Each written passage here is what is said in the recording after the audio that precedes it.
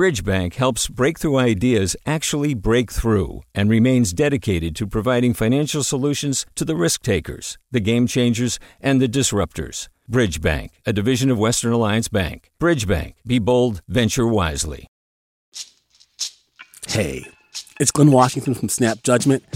And if you love what you're hearing, and I know you love what you're hearing, please consider becoming a KQED member.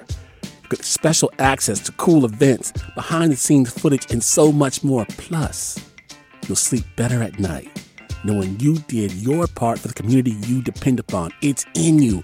Please be in it. Visit donate.kqed.org/podcasts to sign up now. That's podcast with an S. Thanks.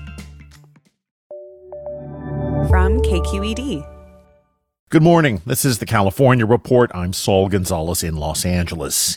In what could be a huge blow to vaccination efforts in California and across the country, federal agencies have called for an immediate pause to the use of the Johnson & Johnson COVID-19 vaccine as a precaution after 6 recipients in the U.S. developed a rare disorder involving blood clots. This comes as California and the Biden administration are set to expand vaccine eligibility to everyone over the age of 16. Here to talk about this is NPR pharmaceutical correspondent Sydney Lumpkin. Good morning, Sydney. Good morning.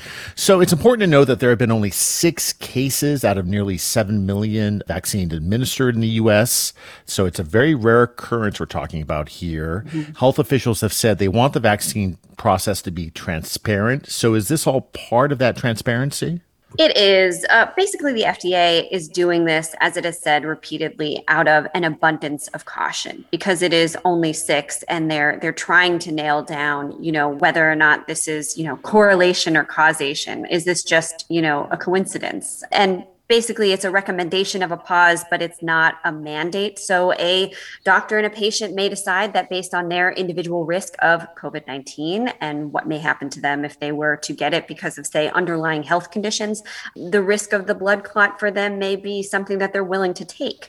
Remember that it's 6 of these blood clot scenarios that we know about right now, but that's out of nearly 7 million Johnson & Johnson doses that have been administered so far. Of course, there could be more that are discovered, but it is less than 1 in a million at this point.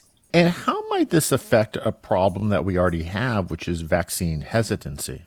Certainly, vaccine hesitancy has been a problem and was a problem even before COVID-19. People were wary of vaccines and, they're worried about a vaccine that has been developed so quickly, though, of course, we know that the FDA reviewed data and this was, studies of 30,000 people. And overall, certainly it could spook people who are on the fence about getting vaccinated. But ultimately, what it shows is that the FDA, the CDC, et cetera, are watching all of the data coming in from people being vaccinated, after that authorization process at the FDA, and they're proceeding really carefully and they're being transparent and they're telling us, hey, this is what we're seeing. We're not sure what it is, but we just want to let you know about it, which is overall a good thing. And, I assume there are a lot of people waking up today here in California who expected to get the J&J shot today or sometime this week.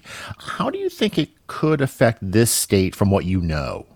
So in California, there have been around not quite 900,000 Johnson & Johnson doses delivered or administered already. And that's out of 23 million total doses administered in the state. So it's not even 4% of all doses administered in California.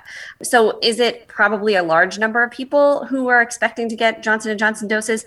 No. The FDA and the CDC and all of the federal health authorities are trying to work with states to make sure that people can reschedule to get other vaccine shots so that they're not left without a dose. Ultimately, the goal is to get everyone vaccinated eventually. The other thing to sort of keep in mind is that the review with the CDC's panel of experts to look at the data for these 6 blood clot cases is going to happen tomorrow, and it's expected to last a few days, but the whole thing could also unpause relatively quickly. And Cindy, who are the people who've had the problems with the J&J vaccine? And if you've already gotten this vaccine, should you be worried? So the people who have had this severe and rare, very, very rare type of blood clot, which is a little bit different than your typical blood clot in that it doesn't respond to an anticoagulant called heparin. Heparin can actually make it worse, which is part of the reason why I think there's so much press about this, why they're so out there about it. But it tends to be women under 50 who have been vaccinated within the last few weeks. So if you have been vaccinated more than a month ago, your risk of this is probably pretty low. If you have been vaccinated in the last few weeks and you experience a severe headache, abdominal pain, leg pain, shortness of breath, you might want to call your doctor. All right. NPR pharmaceutical correspondent Cindy Lupkin. Thank you so much, Cindy. You bet. We're expecting to hear more from local health officials in California today about what this pause of the use of the Johnson & Johnson COVID vaccine could mean here. However, state officials say it will not affect work at the Oakland Coliseum or Cal State Los Angeles, mass vaccination sites that have been run by the federal government. They say those sites transitioned back to using Pfizer doses last Sunday. As the holy month of Ramadan continues, health leaders are encouraging Muslims to get the COVID-19 vaccine. KPCC's Jackie Fortier reports. During Ramadan, many Muslims abstain from food and drink in daylight hours. Muslim health leaders are urging people not to let fasting stop them from getting a COVID-19 vaccine. We do not believe that the vaccine, or any injectable for that matter that's not nutritionally based, breaks your fast, and we really want you to get the vaccine. Dr. Hassan Shanawani is president of the American Muslim Health Professionals. He says any of the 3 vaccines being offered in the U.S. are considered halal and are permissible for Muslims to use. And if you need to drink water, that's okay too. Do what you feel is safe and know that God's a merciful guy and, he's okay, like with you making it up. You're allowed to make up days. I mean, we do that all the time. Don't wait till the end of Ramadan because it's a really big safety issue. On Thursday, any Californian age 16 and above can make an appointment to get the free COVID-19 vaccine. For the California Report, I'm Jackie Fortier in Los Angeles. Hi, I'm Sasha Khokha, host of the California Report magazine. Every week, we bring you stories about what connects us in the giant, diverse Golden State. Because what happens in California changes the world. I love this place. We were once seen as like the place to be, California. The land of milk and honey. That's where you go to Sunshine State, but we just have challenges right now. KQED's California Report magazine. New episodes drop every Friday, wherever you get your podcasts. Hi there, I'm Randa Abdel-Fattah from Throughline. If you're listening to this podcast, you know that KQED produces exceptional storytelling that keeps you informed, inspired, and entertained. Their podcasts cover issues from your neighborhood to the entire country and everything in between. Support this work today. You can help us continue to bring quality podcasts to your ears. Just head to donate.kqed.org/podcast. That's donate.kqed.org/podcast. In other health news, the state's health insurance exchange to cover California has reopened enrollment so people can sign up for insurance plans. And $3 billion of new federal funds coming to California to help subsidize coverage could lower insurance costs for 2.5 million state residents, with some Californians being able to buy coverage for as little as $1 a month. To promote signing up, Covered California is rolling out a multi-million-dollar statewide advertising campaign with an emphasis on consumer savings. Check CoveredCA.com to see your new lower price. The sooner you sign up, the more you save. Only at Covered California. This way to health insurance. Covered California says already insured Californians who switch to one of the insurance exchange's plans could save up to $700 a month on health coverage.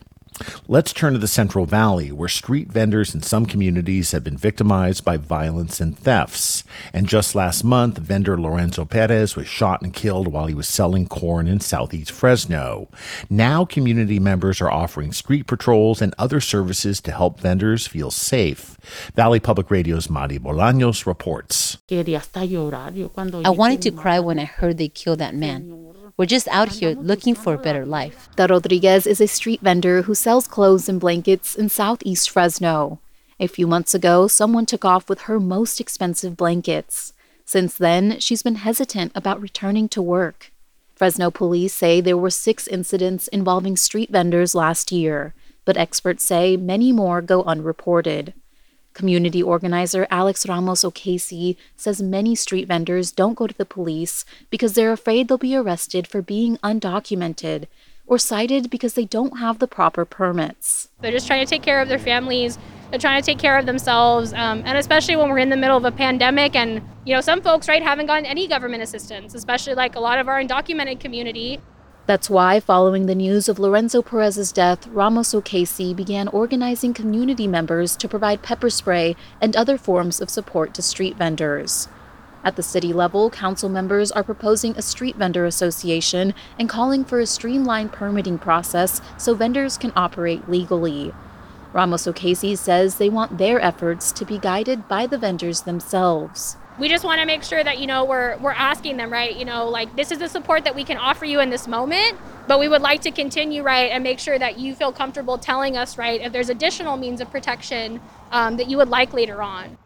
Valeria Rodriguez Pedrosa has been working with Ramos O'Casey on these efforts. She says the protection might look different for each type of street vendor, whether they're pushing a cart of paletas or elotes or if they're selling clothes on a street corner. When you see someone who is mobile, it's because they're at the very start of their business. So oftentimes they'll start mobile and then they'll have a corner where they have a developed group of customers that know them, that know they're going to be at that spot. Rodriguez Pedrosa says most vendors are usually alone and therefore vulnerable. That's why she's also introducing them to mobile payment services like Cash App. That way, she says, street vendors won't have to carry as much cash with them. Okay, aquí va a poner el mes que se expira. It's a hot day on the corner of Tulare and Cedar in southeast Fresno. Rodriguez Pedrosa is helping Francisco Matias and Esperanza Rodriguez set up a Cash App account. Y aquí va a poner estos números. Sí. The couple said someone robbed sweaters from them in December, but they continue to work because it's their only way to support their family. Now, Esperanza Rodriguez says they've been feeling even more anxiety since they heard about what happened to Lorenzo Perez. We are scared that something can happen to us. We're here with our little business, and this is how we live. Rodriguez Pedrosa says she and other organizers will continue to patrol the area so that the couple and other vendors can feel safe while working. That would just be a means of just showing up, right? Strength in numbers. Just being there, being aware, paying attention to what's going on. She says they will continue taking donations to provide PPE, pepper spray, and video recorders to street vendors that want them. For the California Report, I'm Mari Bolaños in Fresno. And finally, a big blow to moviegoing in Los Angeles and other cities just as people started returning to theaters. ArcLight and Pacific Theaters have announced they're closing their venues for good because of the economic damage caused to the theater industry by the pandemic. The closures include Hollywood's iconic Cinerama Dome, which has been holy ground to LA cinephiles since it first opened in 1963. One hope, maybe another company can take up the leases on some of the theaters so the screens can be brought back to life. And that's the California Report for Tuesday, April 13th. We're a production of KQED Public Radio. I'm Saul Gonzalez in LA. Thanks so much for listening and have a great day. Support for the California Report comes from Personal Capital, helping people take control of their finances with financial tools and objective advice from a fiduciary advisor. PersonalCapital.com. Stanford Medicine, protecting your health and providing dependable care with safe in-person appointments and video visits. StanfordHealthcare.org/adaptingcare. Eric and Wendy Schmidt, whose philanthropy includes Schmidt Ocean Institute, working to advance the frontiers of ocean research, sharing the connection between life on land and life at sea with everyone everywhere. Do you love learning about the San Francisco Bay Area? Its history, its people, its unique blend of cultures? Then you should check out the Bay Curious book. I'm Katrina Schwartz, editor and producer on the Bay Curious podcast, and I'm here to let you know that for the month of May, we've worked out a sweet deal for KQED podcast listeners. Right now, you can get the Bay Curious ebook for $1.99. That's right, $1.99. Just search for Bay Curious wherever you get your ebooks or find a link in our show notes. This offer does expire at the end of the month, though, so you'll want to act on it fast. Happy reading!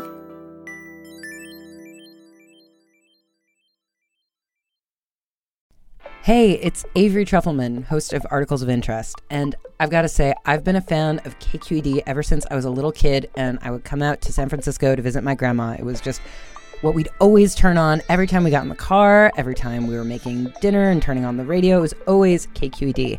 And then over the years, I've become a massive fan of KQED podcasts because this is local reporting at its best. These are answers to questions you've always wanted to know, interviews with exciting, unusual voices, necessary journalism, all told with love and care and artistry. And did you know that a majority of KQED's funding actually comes from members? It's just people like you and me supporting the programs they love, while also getting access to cool events, behind-the-scenes footage, and so much more. If you want to sign up and be a part of this amazing community, visit donate.kqed.org/podcasts to become a member today. That's podcasts with an S.